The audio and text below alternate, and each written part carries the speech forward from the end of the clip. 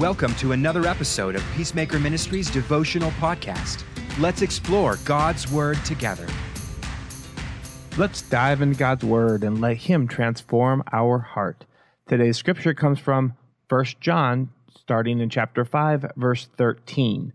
These things I have written to you who believe in the name of the Son of God, so that you may know that you have eternal life.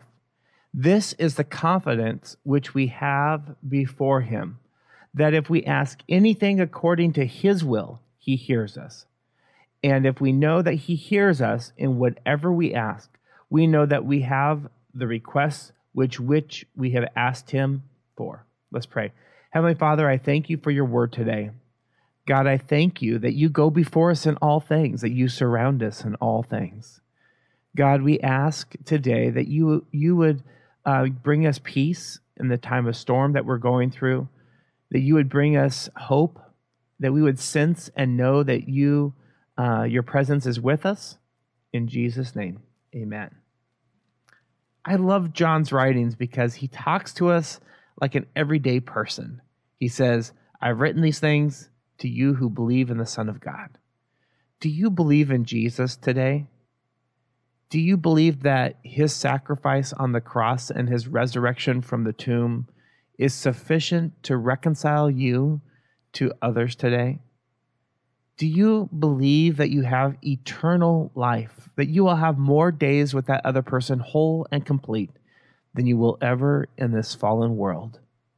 John tells us that we can be confident that which we ask of God, that he hears us, that he will do according to what we're asking. Now, I think it's interesting because having helped thousands of people in conflict, that sometimes we ask God to control or to eliminate someone else's free will. He won't do that.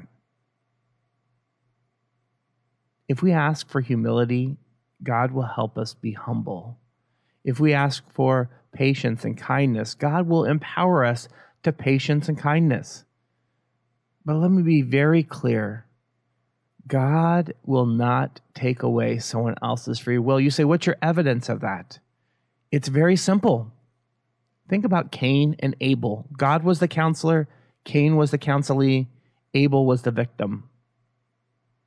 God counsels Cain, and what does Cain do? Cain goes out and murders his brother. It was the second family, you might say. I mean, it was the children of Adam and Eve. It didn't take long for murder to show up in the story. And God didn't control that. So we can ask anything according to his will. And part of God's will is that mankind has free will. He hears us. And if we know that he hears us, he's a good father. He's going to give us what we ask for. But sometimes I believe in conflict, we're asking more for the other person than we are asking for ourselves to be humble, to be gentle, to be patient, to see it from God's perspective, to look at the tension or conflict not in a demonizing way of somebody else, but in a way of redemption, of hope, of newness of life.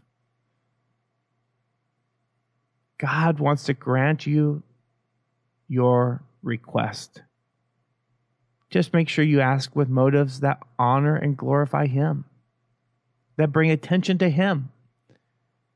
I guarantee this, if you bring the gospel into your conflict, the resurrection of the gospel will eventually show up. God wants to bring newness of life. It may not be in the way that you think it should be. It may be totally different, but be confident.